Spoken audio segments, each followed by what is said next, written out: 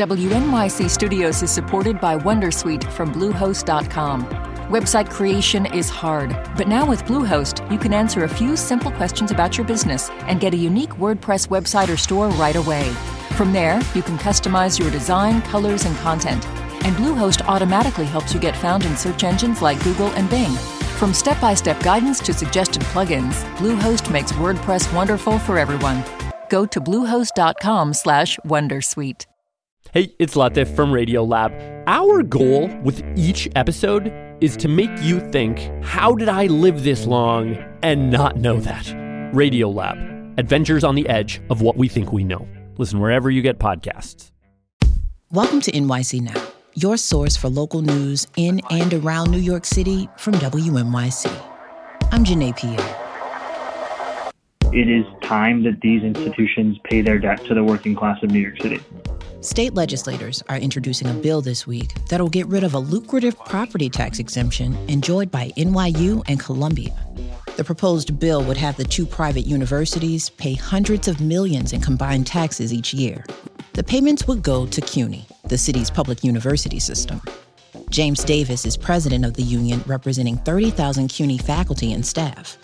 He says the money would help some of the school's longstanding financial woes. CUNY is definitely in a financial crisis at the moment, and some of that has to do with years of underfunding and years of deferred maintenance on the physical infrastructure at the university.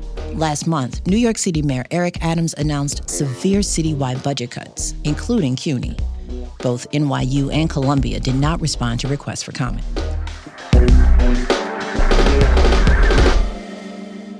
The American Civil Liberties Union will represent the National Rifle Association in a Supreme Court case against New York State.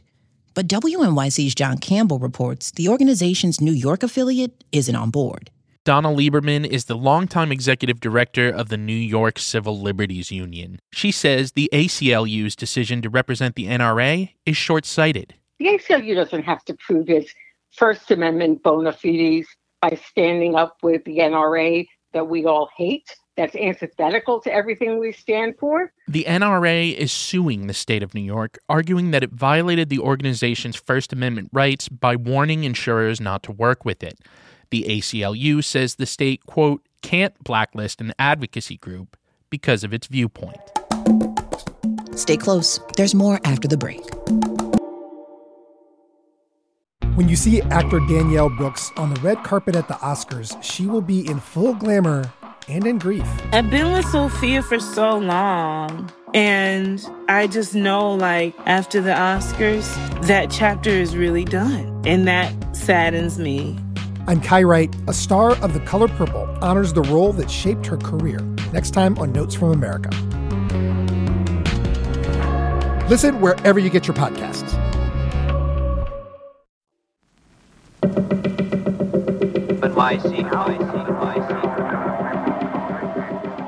A change in leadership is underway at New York City's Department of Correction.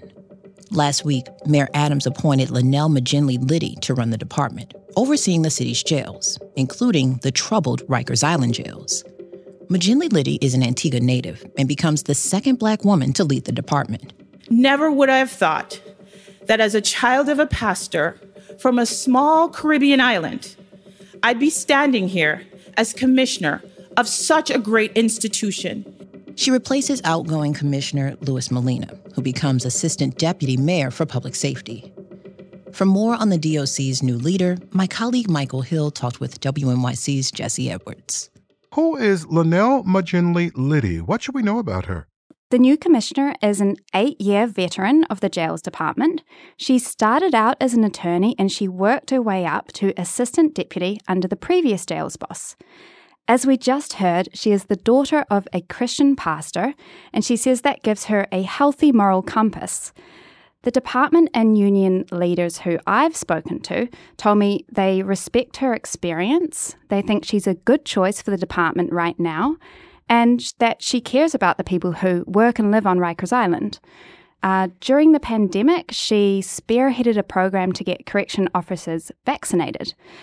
But she's coming in at a really difficult time, Michael. Last month, lawyers kicked off an historic legal process that could see control of the city jail system stripped from the Adams administration and taken over by an independent party. That's due to the increasingly dangerous conditions on Rikers.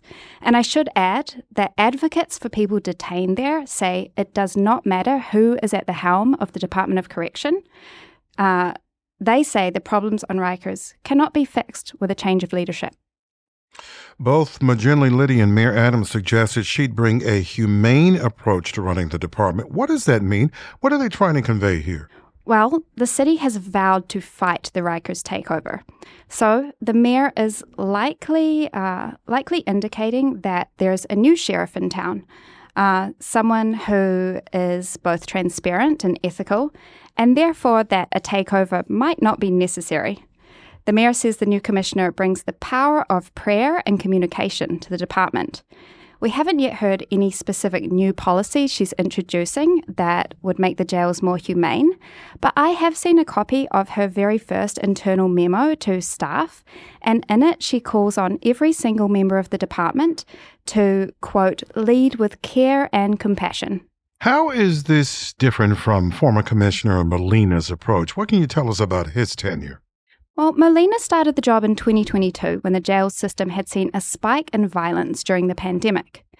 The mayor often says Molina brought the department back from the brink of collapse with achievements like bringing down the number of fires and improving staff absenteeism.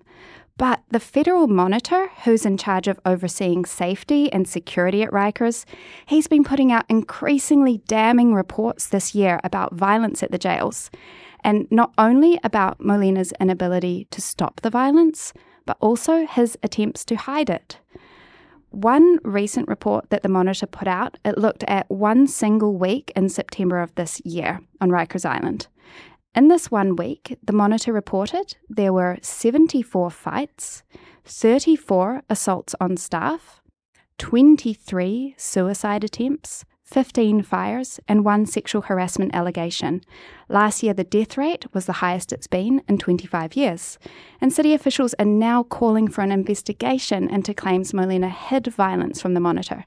And this is all playing out, Michael, as Molina is heading to this new job at City Hall. And Jessy, conditions at the jails on Rikers have been a real concern for New Yorkers who've been through them or those with loved ones locked up there. And we should know that most people at Rikers have not been convicted of a crime and they're awaiting trial. What can a commissioner actually do to help alleviate some of those ongoing issues you described? Yeah, that's right, Michael. I looked up the statistics this morning, and as of today, 86% of the people locked up on Rikers are awaiting trial and have not been convicted of a crime. More than 50% have a mental health diagnosis. So the new commissioner can start by following the federal court orders and the Monitor's suggestions to make Rikers safer. And this includes things like making sure the cell doors lock as they should, that people are in their cells when they should be. Also, that officers are not using excessive force on detainees, like hitting them in the head, and that they're responding to emergencies in a timely manner. It's also getting a handle on weapons and drugs that are making their way into the jails. And just remind us, Jessy, what's the latest on the potential of a federal receiver taking over Rikers? Legal aid attorneys last month took the first formal step towards a takeover. They filed a motion in court that asks a federal judge to appoint an independent jail manager who would have far-reaching power to change how Rikers runs.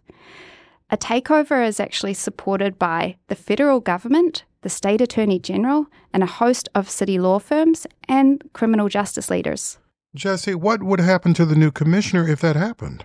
Well, legal aid attorneys told me, under their proposal, there would actually still be a Department of Correction commissioner. She'd be in charge of running the day-to-day operations of Rikers. So making sure detainees are fed, that they have their visitation, keeping the lights on is how they described it to me. That's WNYC's Jessy Edwards talking with my colleague Michael Hill. Thanks for listening to NYC Now from WNYC. Catch us every weekday, 3 times a day. I'm Janae Pierre. We'll be back tomorrow.